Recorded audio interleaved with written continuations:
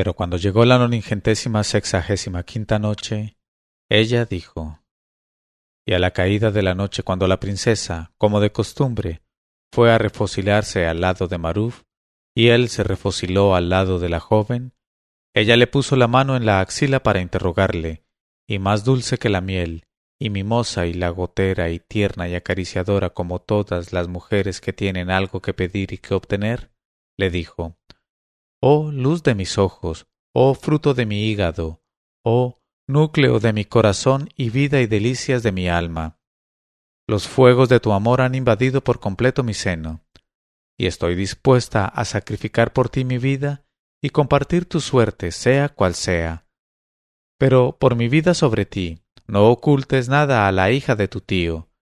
Dime, pues, por favor, a fin de que lo guarde yo en lo más secreto de mi corazón, ¿por qué motivo no ha llegado todavía esa gran caravana de que están hablando siempre mi padre y su visir? Y si tienes cualquier vacilación o cualquier duda sobre el particular, confíate a mí con toda sinceridad, y yo me dedicaré a buscar la manera de alejar de ti todo sinsabor». Y tras de hablar así, le besó, y le estrechó contra su pecho y se dejó derretir en sus brazos.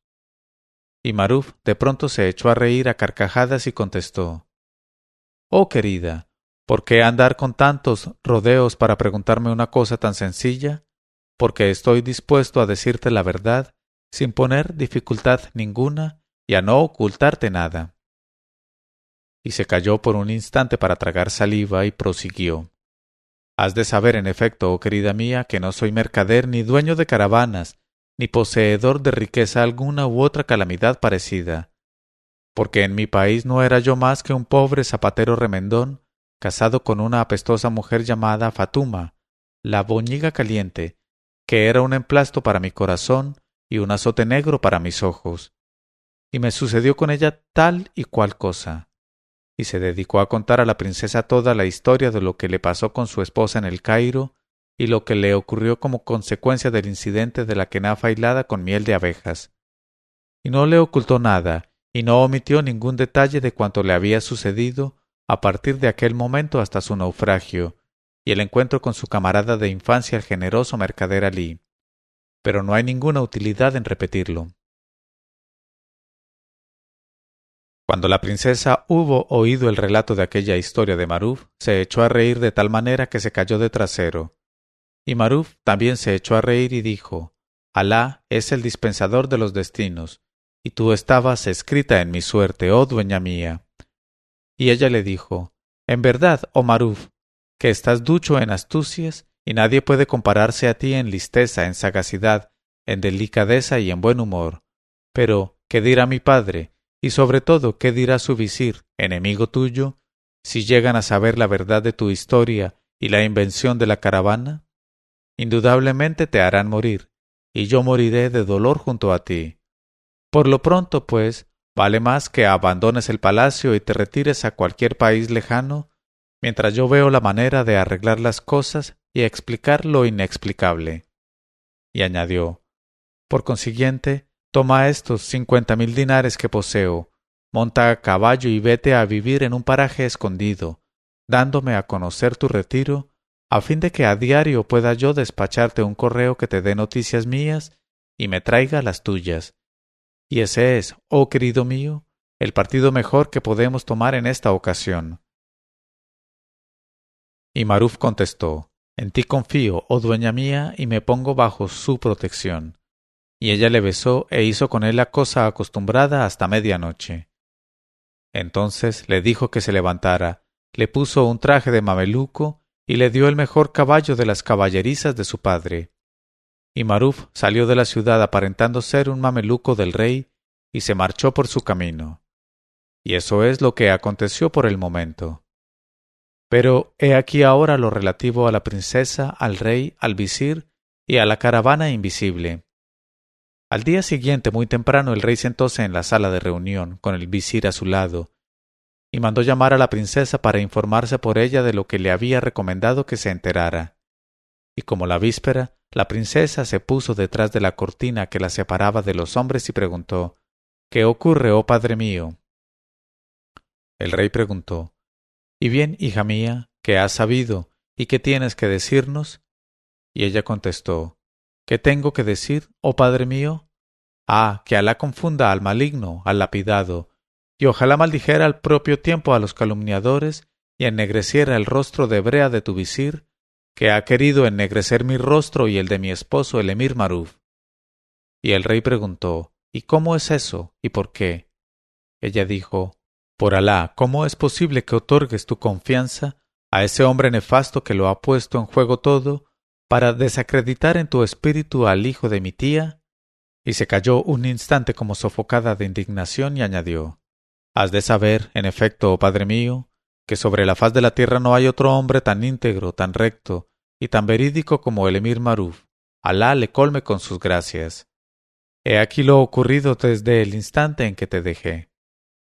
A la caída de la noche, en el momento en que mi bienamado esposo entraba en mi aposento, ocurrió que el eunuco que tengo a mi servicio solicitó hablarnos para comunicarnos una cosa que no admitía dilación, y se le introdujo, y llevaba una carta en la mano, y nos dijo que acababan de entregarle aquella carta 10 mamalik extranjeros, ricamente vestidos, y que deseaban hablar con su amo Maruf.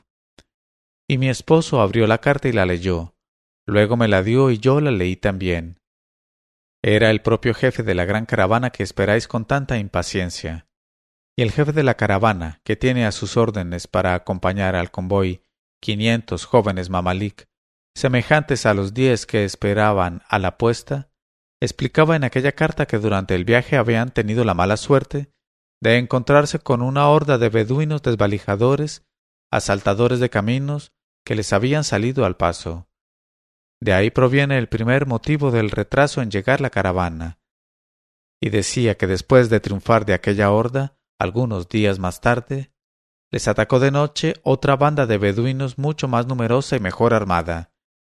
Y de ello resultó un combate, en que la caravana desgraciadamente perdió 50 mamalik muertos, 200 camellos y 400 fardos de mercancías valiosas.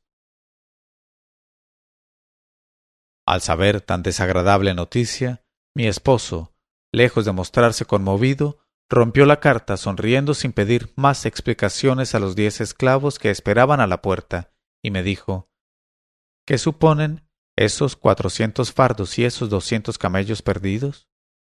Si eso apenas representa una pérdida de 900.000 dinares de oro. En verdad que no merece que se hable de ello, y sobre todo que te preocupes tú por semejantes cosas, querida mía. La única molestia que nos ocasiona se reduce a que tengo que ausentarme unos días para apresurar la llegada del resto de la caravana. Y se levantó, riendo, y me estrechó contra su pecho y se despidió de mí, mientras yo derramaba las lágrimas de la separación. Y se fue, recomendándome de nuevo que tranquilizara mi corazón y refrescara mis ojos. Y al ver desaparecer a aquel núcleo de mi corazón, asomé la cabeza por la ventana que da al patio, y vi a mi bienamado charlando con los 10 jóvenes mamalik, hermosos como lunas, que habían llevado la carta, y montó a caballo, y salió del palacio al frente de ellos, para apresurar la llegada de las caravanas. Y tras de hablar así la joven princesa se sonó ruidosamente, como una persona que ha llorado una ausencia, y añadió con voz repentinamente irritada, «Está bien, padre mío. Dime qué habría sucedido si hubiese tenido yo la indiscreción de hablar a mi esposo, como me habías aconsejado que hiciera, impulsado por tu visir de Brea. Sí, ¿qué habría sucedido? Mi esposo me miraría en adelante con ojos despectivos y desconfiados, y no me amaría ya, y hasta me odiaría, y con justicia ciertamente, y todo por culpa de las suposiciones ofensivas y de las sospechas injuriosas de tu visir, esa barba de mal agüero». Y habiendo hablado así detrás de la cortina, la princesa se levantó y se marchó haciendo mucho ruido y demostrando mucha ira. Y entonces se encaró el rey con su visir y le gritó, «Ah, hijo de perro, ¿ves lo que nos sucede por culpa tuya? Por Alá, que no sé lo que me detiene aún para dejarte más ancho que largo. Pero atrévete una sola vez siquiera a volver a sospechar de mi yerno Maruf, y ya verás lo que te espera». Y le lanzó una mirada atravesada y levantó el diván, y esto es lo referente a ellos. Pero he aquí lo que atañe a Maruf. Cuando salió de la ciudad de Caitán, que era la capital del rey, padre de la princesa, y viajó unas horas por las llanuras desiertas, empezó a sentir que le rendía la fatiga, pues no estaba acostumbrado a montar en caballos de reyes, y su oficio de zapatero no era el más a propósito para tornarse un día en jinete tan espléndido como a la sazón era, y además no dejaban de inquietarle las consecuencias de la cosa, y empezaba a arrepentirse amargamente de haber dicho la verdad a la princesa, y se decía: «He aquí que ahora te ves reducido a errar por los caminos, en vez de deleitarte en los brazos de tu mantecosa esposa, cuyas caricias te habían hecho olvidar a la calamitosa boñiga caliente de El Cairo». En este momento de su narración, Sherazada vio aparecer la mañana y se calló discretamente.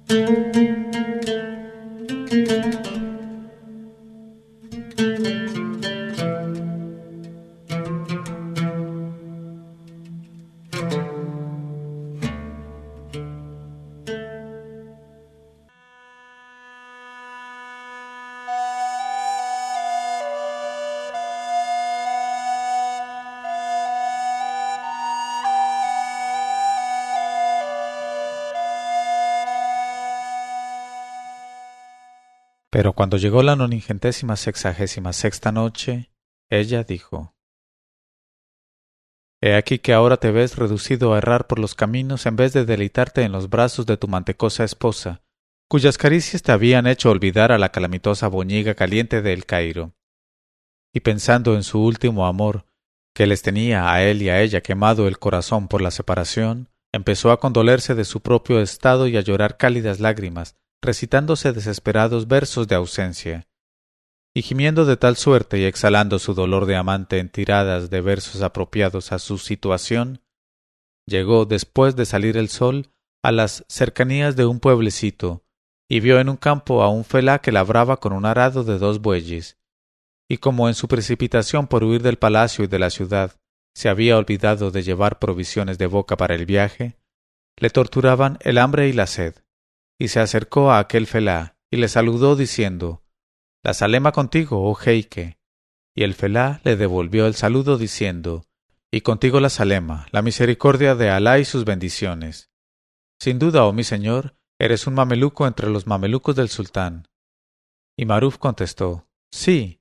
Y el felá le dijo: «Bienvenido seas, oh rostro de leche, y hazme el favor de parar en mi casa y de aceptar mi hospitalidad». Y Maruf, que enseguida vio que tenía que habérselas con un hombre generoso, lanzó una ojeada a la pobre vivienda que estaba cerca y observó que no contenía nada que pudiera alimentar ni aplacar la sed. Y dijo al felá: «Oh hermano mío, no veo en tu casa nada que puedas ofrecer a un huésped tan hambriento como yo. ¿Cómo vas a arreglarte, pues, si acepto tu invitación?». Y el felá contestó: «El bien de Alá no falta, todo se andará. Apéate del caballo, oh mi señor, y déjame cuidarte y albergarte, por Alá. El pueblo está muy cerca y correré allá con toda la velocidad de mis piernas, y te traeré lo necesario para reconfortarte y tenerte contento. Y tampoco dejaré de traer forraje y grano para el pienso de tu caballo». Y Maruf, lleno de escrúpulos, y sin querer molestar ni distraer de su trabajo a aquel pobre hombre, le contestó: «Pues ya que el pueblo está tan cerca, oh hermano mío, más deprisa iré yo a caballo, y compraré en el zoco todo lo necesario para mí y para mi caballo». Pero el felá, cuya generosidad nativa no podía decidirse a dejar partir así, sin darle hospitalidad, a un extraño del camino de Alá, repuso: «¿De qué zoco estás hablando, oh mi señor? ¿Acaso un miserable villorrio como el nuestro, cuyas casas son de boñiga de vaca, posee un zoco ni nada que de cerca o de lejos se parezca a un zoco? Nosotros no tenemos negocios de compra y venta, y cada uno se arregla para vivir con lo poco que posee. Así pues te suplico, por Alá y por el profeta bendito, que te pares en mi casa para complacerme y dar gusto a mi espíritu y a mi corazón. Y enseguida iré al pueblo y tardaré menos aún en volver». Entonces Maruf, al ver que no podía rehusar la oferta de aquel pobre felá sin apenarle y disgustarle, se apeó del caballo y fue a sentarse a la entrada de la choza de Boñiga Seca, en tanto que el felá, echando a correr inmediatamente en dirección al pueblo, no tardaba en desaparecer a lo lejos. Y mientras esperaba a que volviese el otro con las provisiones, Maruf empezó a reflexionar y a decirse: «He aquí que he sido causa de ajetreo y molestia para ese pobre, a quien me parecía yo en un todo cuando no era más que un miserable zapatero remendón. Pero por Alá, quiero reparar en la medida de mis fuerzas el daño que le causo al dejarlo que abandone así su trabajo. Y para empezar, voy a tratar de labrar ahora mismo en lugar suyo, haciendo que de tal suerte gane el tiempo que por mí pierde». Y se levantó en aquella hora y en aquel instante, y vestido con sus ropas doradas de mameluco real, echó mano al arado, e hizo avanzar a la yunta de bueyes por el ya trazado surco.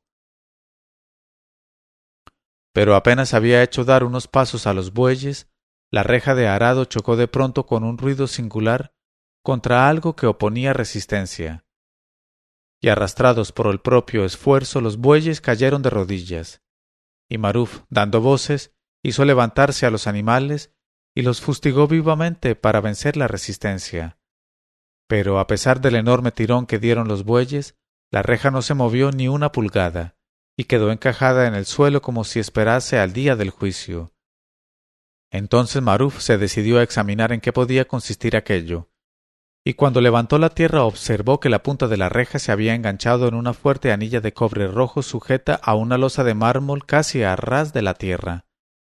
Impulsado por la curiosidad, Maruf intentó mover y levantar aquella losa de mármol, y después de algunos esfuerzos acabó por conseguir desencajarla y correrla, y debajo vio una escalera con peldaños de mármol que conducía a una cueva de forma cuadrada que tenía la amplitud de un hammam. Y Maruf, pronunciando la fórmula del Bismillah, bajó a la cueva y vio que la componían 4 salas consecutivas. Y la primera de aquellas salas estaba llena de monedas de oro desde el suelo hasta el techo, y la segunda estaba llena de perlas, de esmeraldas y de coral, también desde el suelo hasta el techo, y la tercera de jacintos, de rubíes, de turquesas, de diamantes y de pedrerías de todos colores.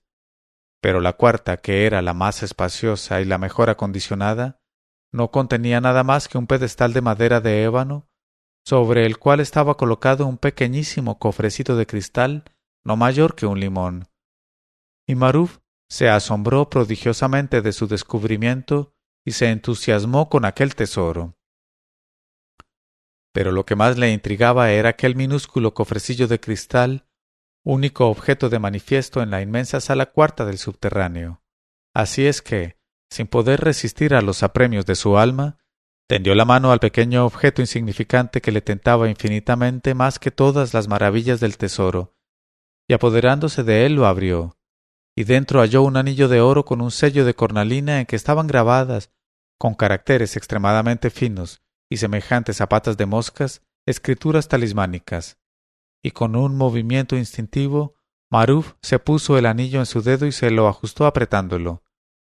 Y al punto salió del sello del anillo una voz fuerte que dijo: «A tus órdenes, a tus órdenes. Por favor, no me frotes más. Ordena y serás obedecido. ¿Qué deseas? Habla.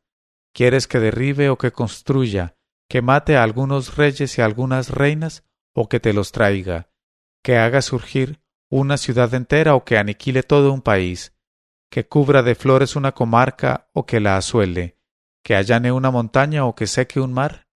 Habla, anhela, desea. Pero por favor, no me frotes con tanta violencia, oh amo mío.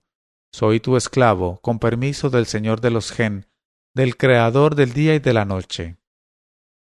Y Maruf, que al pronto no se había dado completa cuenta de dónde salía aquella voz, acabó por observar que salía del propio sello del anillo, que se había puesto en el dedo, y dijo, dirigiéndose al que residía en la cornalina: «Oh criatura de mi señor, ¿quién eres?». Y la voz de la cornalina contestó: «Soy el padre de la dicha, esclavo de este anillo, y ejecuto a ciegas las órdenes de quien quiera que se adueñe de este anillo, y nada es imposible para mí». porque soy el jefe supremo de 72 tribus de Gen, Efrits, Cheitanes, Auns y Marets. Y cada una de estas tribus se compone de 12,000 valientes irresistibles, más fuertes que elefantes y más sutiles que el mercurio.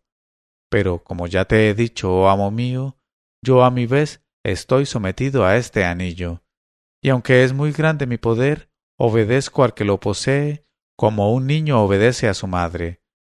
No obstante, déjame advertirte que si por desgracia frotaras el sello 2 veces seguidas en vez de una, harías que me consumiera el fuego de los nombres terribles grabados sobre el anillo, y me perderías irrevocablemente. En este momento de su narración, Sherazada vio aparecer la mañana y se calló discretamente.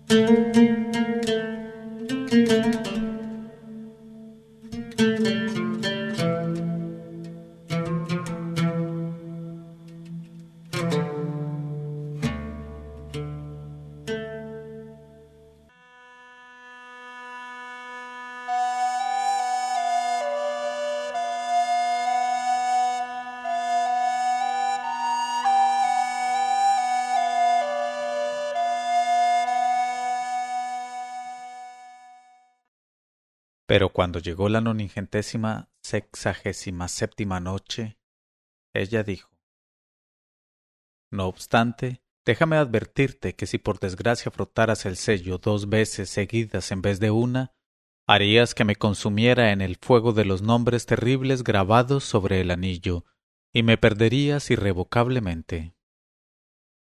Y al oír aquello, Maruf contestó al Efrit de la cornalina: Oh excelente y poderoso Padre de la dicha, sabe que he guardado tus palabras en el sitio más seguro de mi memoria, pero puedes empezar por decirme quién te ha encerrado en esta cornalina y quién te ha sometido al poder del dueño del anillo. Y el genii contestó desde el interior del sello: Has de saber, ya Sidi, que el lugar en que nos hallamos es el antiguo tesoro de Shedad, hijo de Aad, el constructor de la famosa ciudad, ahora en ruinas, de Hiram de las Columnas. En vida de él fui yo esclavo del rey Shedad, y precisamente el que posees es su anillo, que lo has encontrado en el cristal donde estaba guardado desde tiempos remotos.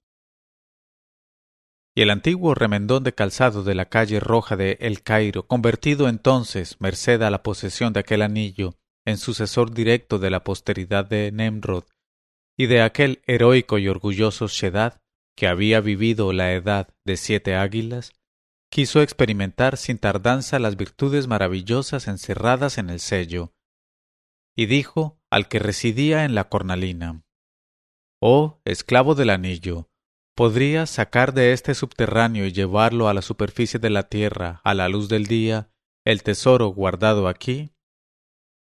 Y la voz del Padre de la dicha contestó: Sin duda alguna, y eso precisamente es para mí la cosa más fácil.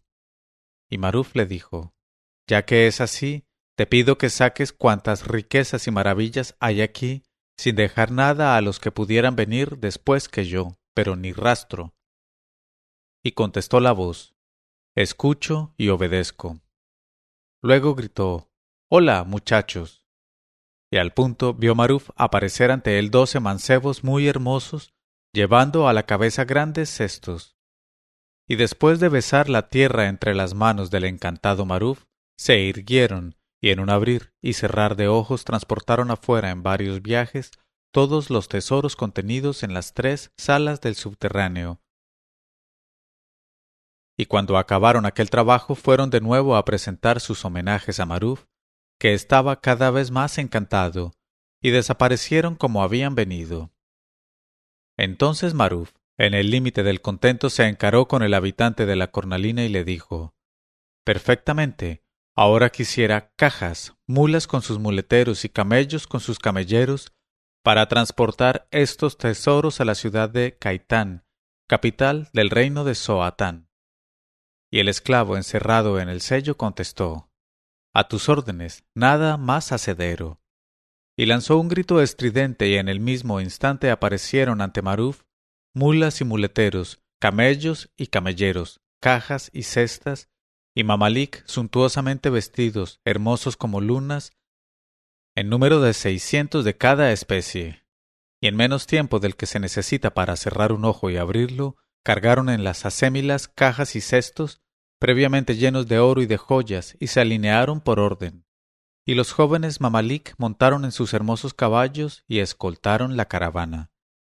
Y el antiguo zapatero dijo entonces al servidor de su anillo: «Oh Padre de la dicha, ahora deseo de ti otros 1000 animales cargados con sedas y telas preciosas de Siria, de Egipto, de Grecia, de Persia, de India y de China». Y el genii contestó con el oído y la obediencia. Y al punto aparecieron ante Maruf los 1000 camellos y mulas cargados con los objetos consabidos, y se pusieron ellos solos en fila regular a la cola del convoy, escoltados, como los anteriores, por otros jóvenes mamalik, tan soberbiamente vestidos y montados como sus hermanos. Y Maruf quedó satisfecho, y dijo al habitante del anillo: «Ahora deseo comer antes de partir. Levántame, por tanto, un pabellón de seda, y sírveme bandejas de manjares escogidos y de bebidas frescas». Y acto seguido se ejecutó la orden. Y Maruf entró en el pabellón y se sentó ante las bandejas en el preciso momento en que volvía del pueblo el buen Felá. Y llegó el pobre llevando a la cabeza una escudilla de madera llena de lentejas con aceite, al brazo izquierdo pan negro y cebollas, y al brazo derecho un saco de acelemín lleno de avena para el caballo. Y vio delante de la casa la prodigiosa caravana y el pabellón de seda en donde estaba sentado Maruf, rodeado de esclavos diligentes que le servían, a la vez que otros esclavos se mantenían detrás de él, con los brazos cruzados sobre el pecho. Y se emocionó en extremo y pensó: «Indudablemente durante mi ausencia ha llegado aquí el sultán, haciéndose preceder por el primer mameluco que he visto. Lástima que no se me haya ocurrido degollar a mis 2 gallinas y guisárselas con manteca de vaca». Y decidió hacerle, a pesar de todo, aunque ya era tarde, y fue a buscar sus 2 gallinas para degollarlas y ofrecérselas al sultán, asadas en manteca de vaca. En este momento de su narración, Sherazada vio aparecer la mañana y se calló discretamente.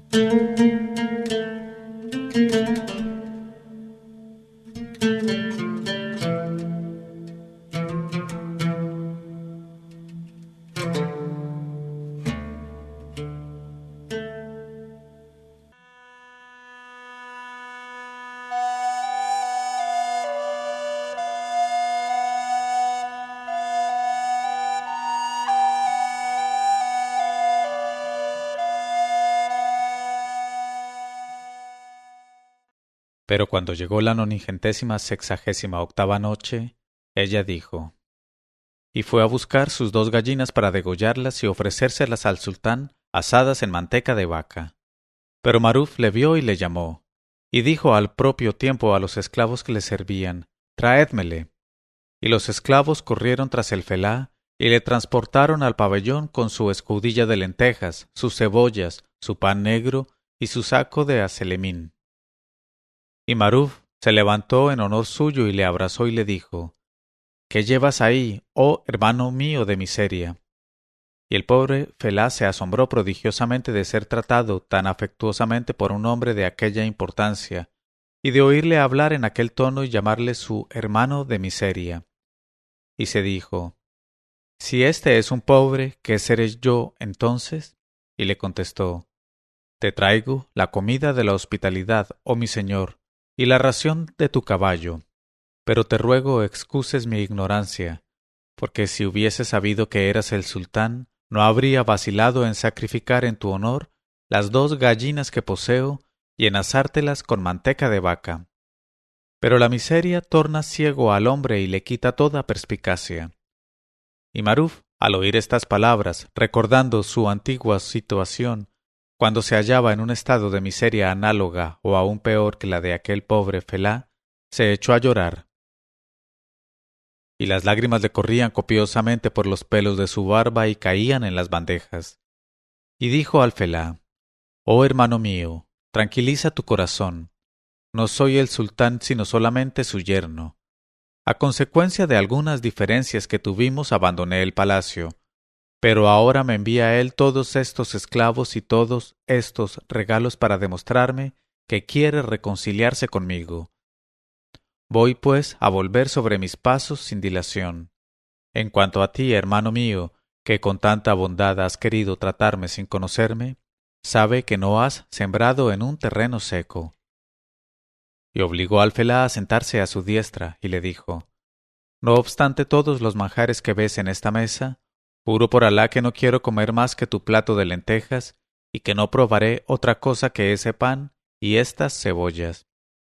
Y ordenó a los esclavos que sirvieran al Alfelá los manjares suntuosos, y por su parte no comió más que las lentejas de la escudilla, el pan negro y las cebollas. Y se dilató y se regocijó al ver el asombro del pobre Felá ante tantos manjares, cuyo perfume satisfacía al cerebro, y tantos colores que encantaban las miradas.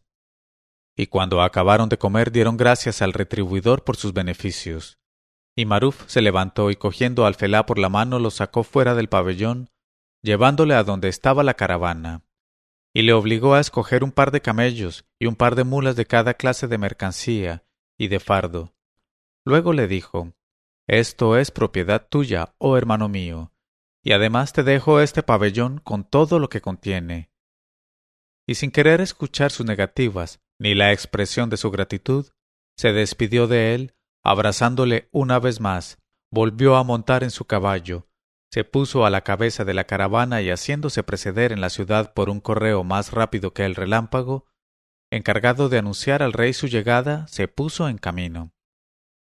Y aquí que el correo de Maruf llegó al palacio en el preciso momento en que el visir decía al rey: Disipa tu error, oh mi señor, y no des fe a las palabras de tu hija la princesa relativas a la marcha de su esposo, pues por vida de tu cabeza, el emir Maruf ha salido de aquí fugitivo, temiendo tu justo rencor, y no para apresurar la llegada de una caravana que no existe. Por los sagrados días de tu vida, ese hombre no es más que un embustero, un trapacero y un impostor. Y cuando el rey, persuadido a medias ya por aquellas palabras, abría la boca para dar la respuesta oportuna, entró el correo, y después de prosternarse, le anunció la llegada inminente de Maruf, diciendo: Oh rey del tiempo, vengo a ti en calidad de nuncio, y te traigo la buena nueva de que detrás de mí llega mi amo, el emir poderoso y generoso, el héroe insigne, Maruf, tu yerno, y va a la cabeza de una caravana que no ha podido venir tan deprisa como yo, a causa de los pesados esplendores de que está cargada. Y habiendo hablado así, el joven mameluco besó de nuevo la tierra entre las manos del rey, y se fue como había venido. Entonces el rey, en el límite de la dicha, pero furioso contra su visir, se encaró con él y le dijo: Alá ennegrezca tu rostro y lo vuelva tan tenebroso como tu espíritu, y ojalá maldiga tu barba, oh traidor, y te convenza de tu embuste y de tu doblez, como por fin vas a convencerte de la grandeza y del poderío de mi yerno. Y aterrado y prometiendo no hacer en adelante la menor observación, el visir se arrojó a los pies de su señor, sin fuerzas para responder ni una sola palabra. Y el rey le dejó en aquella posición y salió a dar orden de adornar y empavesar la ciudad, y de prepararlo todo para salir con un cortejo al encuentro de su yerno. Tras de lo cual fue al aposento de su hija y le anunció la dichosa nueva. Y al oír la princesa a su padre hablarle de la llegada de su esposo a la cabeza de una caravana, que ella misma creía era una invención, llegó al límite de la perplejidad y del asombro, y no supo qué pensar, qué decir ni qué responder, y se preguntó si una vez más su esposo se mofaba del sultán o si habría querido, la noche en que le contó su historia, burlarse de ella, o sencillamente ponerla a prueba para ver si en realidad sentía inclinación hacia él. Y de todos modos prefirió guardar para sí sola sus dudas y sus extrañezas, esperando a ver qué ocurría. Y se limitó a mostrar ante su padre un rostro transfigurado por el contento. Y el rey abandonó las habitaciones de la joven y se puso a la cabeza del cortejo que salió al encuentro de Maruf. Pero el que de todos se asombró más y quedó más absorto fue incontestablemente el excelente mercader Alí, el camarada de infancia de Maruf, que mejor que nadie sabía a qué atenerse a las riquezas de Maruf. Así es que, cuando vio el empavesado de la ciudad, los preparativos de fiesta y el cortejo real que salía de la ciudad, interrogó a los transeúntes, preguntándoles el motivo de todo aquel movimiento, y le contestaron: «¿Cómo? ¿No lo sabes? Pues que viene el yerno del rey, el emir Maruf, a la cabeza de una caravana espléndida». Y el amigo de Maruf golpeó las manos una contra otra y se dijo: «¿Qué nueva trapacería del zapatero será esta? Por Alá, ¿desde cuándo el trabajo de remendar calzado ha podido hacer a mi amigo Maruf poseedor y conductor de caravanas? Pero Alá es el Todopoderoso». En este momento de su narración, Sherazada vio aparecer la mañana y se calló discretamente.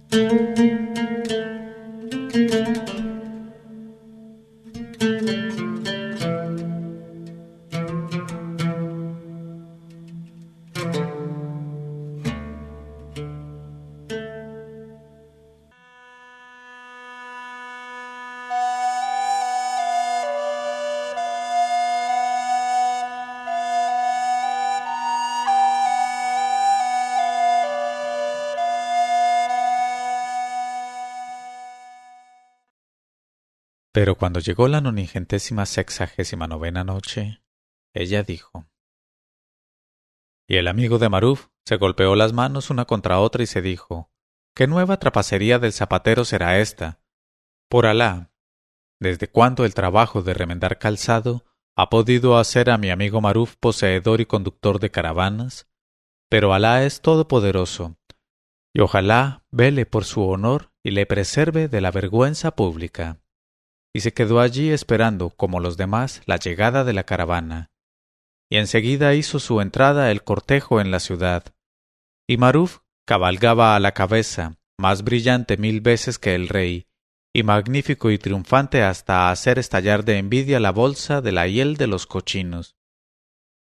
Y le seguía la inmensa caravana escoltada por los hermosos mamalik vestidos con telas maravillosas. Y tan hermoso y tan prodigioso era todo aquello, que nadie se acordaba de haber visto u oído contar nada semejante. Y también el mercader Alí vio a Maruf en aquella situación extraordinaria y se dijo: «Está bien, habrá combinado algo con su esposa, la princesa, para burlarse del rey». Y se acercó a Maruf y logró reunirse con él, a pesar de todo el aparato que le rodeaba, y le dijo, pero de manera que nadie más que él le oyese: «Bienvenido seas, oh jeique de los pícaros afortunados y el más diestro de los trapaceros. ¿Qué es esto? Pero por Alá mereces todos los favores y todo el fausto que tienes, oh amigo mío. Ve contento y dilátate, y Alá aumente tus jugarretas y picardías». Y Maruf se echó a reír de las palabras de su amigo y se citó con él para el día siguiente.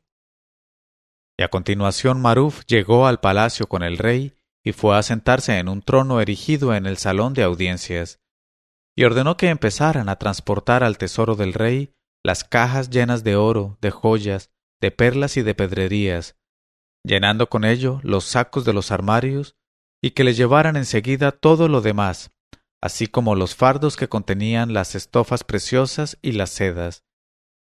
Y se ejecutaron puntualmente sus órdenes. Y mandó abrir en su presencia las cajas y los fardos, uno tras otro, y se puso a distribuir a manos llenas, entre los grandes de palacio y sus esposas, las telas maravillosas, las perlas y las pedrerías, y a hacer muchas dádivas a los miembros del diván, a los mercaderes que conocía, a los pobres y a los pequeños. Y sin reparar en las objeciones del rey, que veía desaparecer como agua en criba aquellas cosas preciosas, no se levantó Maruf hasta que hubo repartido toda la carga de la caravana, porque lo menos que daba era un puñado o dos de oro, de esmeraldas, de perlas o rubíes, y los tiraba a manos llenas mientras el rey sufría horriblemente y hacía muecas de dolor, gritando a cada dádiva: «Basta, oh hijo mío, no nos va a quedar nada». Pero a cada vez contestaba Maruf sonriendo: Por tu vida, no temas. Lo que tengo es inagotable. Entretanto, el visir fue a anunciar al rey que los armarios del tesoro estaban llenos ya hasta arriba y que no se podía meter más allí. Y el rey le dijo: Está bien, abre otra sala y llénala como la anterior. Y le dijo Maruf sin mirarle: Bien puedes hacerlo. Y añadió: Y también hay que llenar otra sala y otra. Y si no se opusiera el rey, asimismo podría llenar yo todas las salas de palacio con esas cosas que no tienen ningún valor para mí. Y el rey ya no sabía si todo aquello ocurría en sueños o en estado de vigilia, y se hallaba en el límite extremo del asombro, y salió el visir para llenar todavía una o dos salas más con los tesoros entregados por Maruf. En cuanto a Maruf, no bien terminaron estos preliminares, demostrando así que realizaba con creces todo lo que había anunciado, se apresuró a levantar la sesión de la distribución y a presentarse a su joven esposa, y enseguida que le vio la princesa fue a él con los ojos llenos de alegría, y le besó la mano y le dijo: Sin duda, oh hijo del tío, has querido divertirte a costa mía y reírte de mí, o quizá poner a prueba mi afecto, contándome la historia de tu antigua pobreza y de tus desdichas con tu calamitosa esposa Fatuma, la boñiga caliente. Pero doy gracias a Alá el Altísimo por haberme impedido conducirme contigo, oh mi señor, de otro modo que como lo he hecho. Y Maruf la abrazó, la dio la respuesta oportuna, y le entregó un traje magnífico y un collar formado por 10 sartas de 40 perlas huérfanas, gordas como huevos de paloma, y pulseras para las muñecas y para los tobillos, labradas por magos. Y al ver todos aquellos objetos tan hermosos, la princesa quedó muy complacida y exclamó: En verdad que reservaré solamente para los días de fiesta este hermoso traje y estos atavíos. Y Maruf sonrió y le dijo: Oh querida mía, no te preocupes de eso. Cada día te daré nuevos trajes y nuevos atavíos hasta que desborden tus armarios y tus cofres estén llenos hasta los bordes. Y a continuación se pusieron a hacer hasta por la mañana su cosa acostumbrada. Pero aún no había salido él del mosquitero cuando oyó la voz del rey que quería entrar, y se apresuró a abrirle, y le vio trastornado y con el rostro amarillo y en actitud aterrada. Y le hizo entrar con precaución y sentarse en el diván. Y la princesa levantóse muy emocionada por aquella visita inesperada y por el aspecto de su padre, y se apresuró a rociarle con agua de rosas para calmarle y hacerle recobrar la palabra. Y cuando por fin pudo expresarse el rey, dijo a Maruf: Oh, hijo mío, soy portador de malas noticias, pero es preciso que te las diga para que estés advertido de la desgracia que sobreviene. ¿Debo hacerlo o no debo hacerlo? Y Maruf contestó: Claro que debes hacerlo. Y dijo el rey: Pues bien, has de saber, oh hijo mío, que hace un momento mis servidores y mis guardias han venido a anunciarme en el límite de la perplejidad que tus 2000 mamalik, caravaneros, camellos y mulas han desaparecido esta noche sin que nadie sepa por qué camino se han marchado, ni se haya descubierto la menor huella de su marcha. El pájaro que echa a volar desde una rama deja más rastro que el que ha dejado en nuestros caminos toda esa caravana. Y como esta pérdida es para ti una pérdida irreparable, estoy tan consternado que aún me dura el aturdimiento.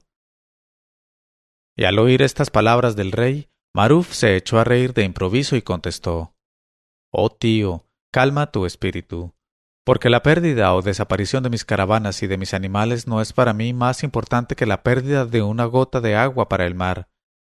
Pues hoy, como mañana y como pasado mañana y como los demás días, con solo desearlo podré tener más caravaneros y acémilas con su carga que los que puede contener toda la ciudad de Caitán. Puedes, pues, tranquilizar tu alma y dejar que nos levantemos ahora para ir al hammam por la mañana. Y más asombrado que nunca salió el rey del aposento de Maruf y fue a llamar a su visir, y le contó lo que acababa de pasar y le dijo: Está bien, ¿qué opinas ahora del poderío incomprensible de mi yerno? Y el visir, que no olvidaba las humillaciones sufridas desde que Maruf se apareció en su camino, se dijo: ha llegado la ocasión de vengarme de ese maldito.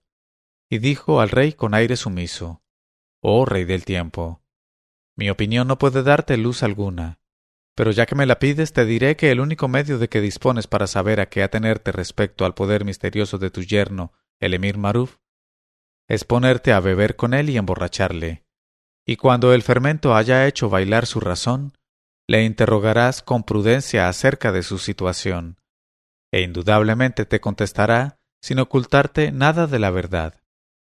Y dijo el rey: Es una idea excelente, oh visir, y voy a ponerla en ejecución esta misma noche. Y el caso es que, cuando llegó la noche, se reunió con su yerno Maruf y con su visir ante las bandejas de bebidas, y circularon las copas, y el gaznate de Maruf era un jarro sin fondo, y su estado se tornó en un estado lamentable, y su lengua empezó a dar vueltas como las aspas de un molino. En este momento de su narración, Sherazada vio aparecer la mañana y se calló discretamente.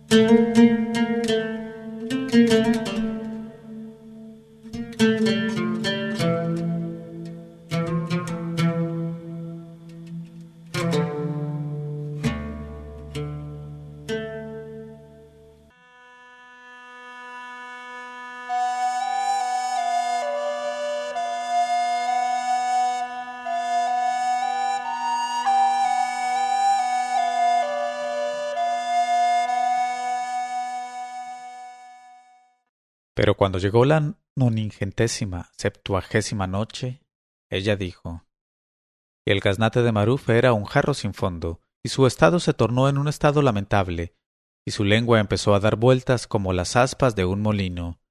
Y cuando ya no pudo distinguir su mano derecha de su mano izquierda, le dijo el rey, padre de su esposa: La verdad es, oh yerno nuestro, que nunca me has contado las aventuras de tu vida, que debe ser una vida maravillosa y extraordinaria. Y me complacería mucho oírte narrar esta noche tus peripecias asombrosas. Y Maruf, que ya no tenía pies ni cabeza, y hablaba a tontas y a locas, se dejó llevar de su embriaguez, como todos los borrachos a quienes gusta que se les alabe, y contó al rey y al visir toda su historia, desde el principio hasta el fin, a partir del momento en que se casó, cuando era un pobre remendón de calzado con la calamitosa de El Cairo, hasta el día en que encontró el tesoro y el anillo mágico en el campo del pobre Felá, pero no hay utilidad de repetirlo. Y al relato de aquella historia el rey y el visir, que estaban lejos de haberla imaginado tan sorprendente, se miraron mordiéndose las manos. Y el visir dijo a Maruf: Oh mi señor, enséñanos un poco ese anillo que posee virtudes tan maravillosas. Y Maruf, como un loco privado de razón, se sacó del dedo el anillo y se lo entregó al visir diciendo: Hele aquí, en su cornalina encierra a mi amigo el padre de la dicha. Y el visir, con los ojos llameantes, tomó el anillo y frotó el sello como lo había explicado Maruf. Y al punto salió la voz de la cornalina diciendo: heme aquí, manda y obedeceré. ¿Quieres arruinar una ciudad, fundar una capital o matar a un rey? Y el visir contestó: Oh servidor del anillo, te ordeno que te apoderes de este rey proxeneta y de su yerno Maruf el alcahuete, y los arrojes en cualquier desierto sin agua, para que allí se mueran de sed y privaciones. Y al instante el rey y Maruf fueron alzados como una paja y transportados a un desierto salvaje de lo más terrible, que era el desierto de la sed y del hambre, habitado por la muerte roja y la desolación. Y esto es lo referente a ellos. En cuanto al visir, se apresuró a convocar al diván y manifestó a los dignatarios, a los emires y a los notables, que la dicha de los súbditos y la tranquilidad del Estado habían exigido que el rey y su yerno Maruf, impostor de la peor calidad, fueran desterrados muy lejos y que se le nombrara a él mismo soberano del imperio. Y añadió: Además, si vaciláis un instante en aceptar el nuevo orden de cosas y en reconocerme por vuestro legítimo soberano, al instante, en virtud de mi reciente poderío, os enviaré a reuniros con vuestro antiguo amo y con el alcahuete de su yerno en el rincón más salvaje del desierto de la sed y de la muerte roja. Y así, hizo que le prestaran juramento a despecho de su nariz todos los presentes, y nombró a los que nombró, y destituyó a los que destituyó. Tras de lo cual le envió a decir a la princesa: «Prepárate a recibirme porque tengo muchas ganas de gozarte». Y la princesa, que, como todos los demás, se había enterado de los nuevos acontecimientos, le contestó por mediación del eunuco: «Sin duda te recibiré gustosa, pero por el momento estoy con el mal mensual que es natural en las mujeres y en las muchachas. Sin embargo, en cuanto me halle limpia de toda impureza, te recibiré». Pero el visir mandó a decirle: «No quiero la menor tardanza y no reconozco males mensuales ni males anuales, y deseo tenerte enseguida». Entonces le contestó ella: «Está bien, ven a buscarme al momento». Y se vistió lo más magníficamente posible y se adornó y se perfumó. Y cuando, al cabo de una hora de tiempo, penetró en su aposento el visir de su padre, ella lo recibió con semblante contento y alegre, y le dijo: «¡Qué honor para mí! ¿Y qué noche tan dichosa va a ser esta?». Y le miró con ojos que acabaron de arrebatar el corazón a aquel traidor. Y como él le apremiase para que se desnudara, comenzó ella a hacerlo con muchos miramientos, arrumacos y atrasos. Y lanzando de pronto un grito de terror, se echó atrás, velándose el rostro. Y el asombrado visir le preguntó: «¿Qué te ocurre, oh mi señora? ¿Y a qué viene ese grito de terror y ese rostro velado de improviso?». Y le contestó ella, envolviéndose cada vez más en sus velos: «¿Cómo? ¿No lo ves?». Y contestó él: «No, por Alá, ¿qué ocurre? No veo nada». Ella dijo: «¡Qué vergüenza para mí! ¡Qué deshonor! ¿Por qué quieres exponerme desnuda a las miradas de ese hombre extraño que te acompaña?». Y el visir, mirando a derecha y a izquierda, le contestó: «¿Qué hombre me acompaña? ¿Y dónde está?». Ella dijo: «Ahí, en la cornalina del sello del anillo que llevas al dedo». Y el visir contestó: «Por Alá, es verdad, no había pensado en semejante cosa, pero ya Seti, no se trata de un hijo de Adán, de un ser humano, es un efrit, servidor del anillo». Y la princesa exclamó llena de espanto, hundiendo la cabeza en las almohadas: «Un efrit, qué calamidad la mía. Me dan un miedo intenso los efrits. Ah, por favor, aléjate, tengo miedo y vergüenza de él». Y para tranquilizarla y conseguir al fin lo que deseaba de ella, el visir se quitó el anillo del dedo y lo escondió debajo del almohadón del lecho. Luego acercóse a ella en el límite del transporte. Y la princesa le dejó acercarse y de repente le dio en el bajo vientre un violento puntapié que le tiró de trasero en el suelo, dando con la cabeza antes que con los pies.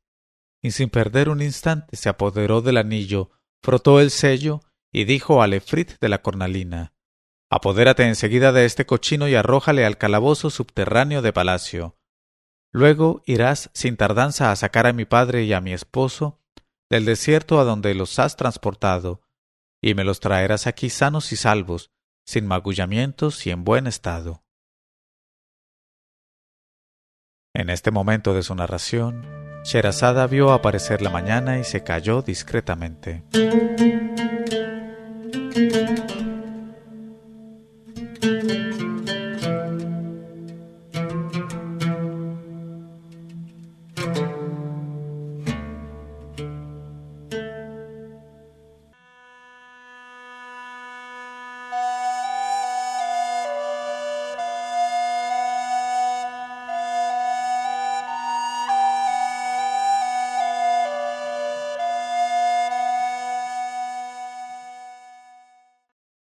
Y cuando llegó la 91ª noche, ella dijo: «Luego irás sin tardanza a sacar a mi padre y a mi esposo del desierto donde los has transportado, y me los traerás aquí sanos y salvos, sin magullamientos y en buen estado». Y al punto fue cogido el visir como se coge un trapo y arrojado al calabozo del palacio. Y al cabo de un corto transcurso de tiempo, el rey y Maruf estaban en la habitación de la princesa, el rey muy asustado y Maruf repuesto apenas de su borrachera. Y los recibió ella con un júbilo indecible, y empezó por darles de comer y de beber, ya que la rápida carrera les había dado hambre y sed. Y mientras comían les contó lo que acababa de pasar y cómo había encerrado al traidor. Y el rey exclamó: «Vamos a empalarle sin tardanza y a quemarle». Y dijo Maruf: «No hay inconveniente». Luego se encaró con su esposa y le dijo: «Pero, oh querida mía, devuélveme mi anillo antes». Y la princesa contestó: «Ah, eso sí que no. Ya que no has sabido conservarlo, yo seré quien lo guarde en lo sucesivo, pues temo que lo pierdas de nuevo». Y dijo él: «Está bien, es justo». Entonces hicieron preparar el palo en el Meidán, frente a la puerta de palacio, y ante la multitud congregada se instaló allí al visir. Y mientras funcionaba el instrumento se encendió una gran hoguera al pie del poste, y de aquella manera murió el traidor, ensartado y asado. Y esto es lo referente a él.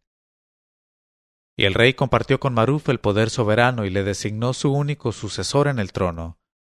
Y en lo sucesivo continuó el anillo en el dedo de la princesa, quien, más prudente y más avisada que su esposo, tenía con él muchísimo cuidado. Y en su compañía Maruf llegó al límite de la dilatación y del desahogo. Y aquí que una noche, al acabar él su cosa acostumbrada con la princesa y volver a su aposento para dormir, de repente salió una vieja de debajo del lecho y se abalanzó a él, con la mano alzada y amenazadora. Y apenas la miró Maruf, en su terrible mandíbula, y en sus dientes largos, y en su fealdad negra reconoció a su calamitosa esposa Fatuma, la boñiga caliente. Y aún no había acabado de hacer tan espantosa observación, cuando recibió, una tras otra, 2 bofetadas resonantes que le rompieron otros 2 dientes, y le gritó: «¿Dónde estabas, oh maldito? ¿Y cómo te has atrevido a abandonar nuestra casa de El Cairo sin avisarme y sin despedirte de mí? Ah, ya te tengo, hijo de perro». Y Maruf, en el límite del espanto, echó a correr de pronto en dirección al aposento de la princesa, con la corona en la cabeza y arrastrando las vestiduras reales, en tanto que gritaba: «¡Socorro! ¡A mí, Efrit de la cornalina!». Y penetró como un loco en el cuarto de la princesa y cayó a sus pies desmayado de emoción. Y enseguida hizo irrupción en la estancia donde la princesa prodigaba sus cuidados a Maruf, rociándole con agua de rosas, la espantosa diableza, llevando en la mano una masa que había traído consigo al país de Egipto, y gritaba: «¿Dónde está ese granuja, ese hijo adulterino?». Y al ver aquel rostro de brea, la princesa aprovechó el tiempo para frotar su cornalina y dar una orden rápida al Efrit, padre de la dicha. Y al instante, como si la hubieran sujetado 40 brazos, la terrible Fatuma quedó fija en su sitio con la actitud de amenaza que tenía al entrar. Y cuando recobró el sentido, Maruf vio a su antigua esposa inmóvil en aquella actitud, y lanzando un grito de horror, volvió a caer desmayado. Y la princesa, a quien Alá había dotado de sagacidad, comprendió entonces que la que estaba ante ella en aquella actitud de amenaza imponente no era otra que la espantosa diableza Fatuma de El Cairo, primera esposa de Maruf, en la época en que él era zapatero. Y sin querer exponer a Maruf a las probables fechorías de aquella calamitosa, frotó el anillo y dio una nueva orden al Efrit de la cornalina. Y al punto fue arrastrada y conducida al jardín la diableza, y quedó sujeta con una enorme cadena de hierro a un algarrobo enorme, como se sujeta a los osos sin domesticar. Y allí se la dejó para que cambiase de carácter o muriese. Y esto es lo referente a ella. En cuanto a Maruf y a su esposa la princesa, desde entonces vivieron entre delicias perfectas durante años y años, hasta la llegada de la separadora de enemigos, la destructora de la dicha, la constructora de tumbas, la muerte inevitable. Gloria al único viviente cuya existencia está más allá de la vida y de la muerte, en el dominio de la eternidad.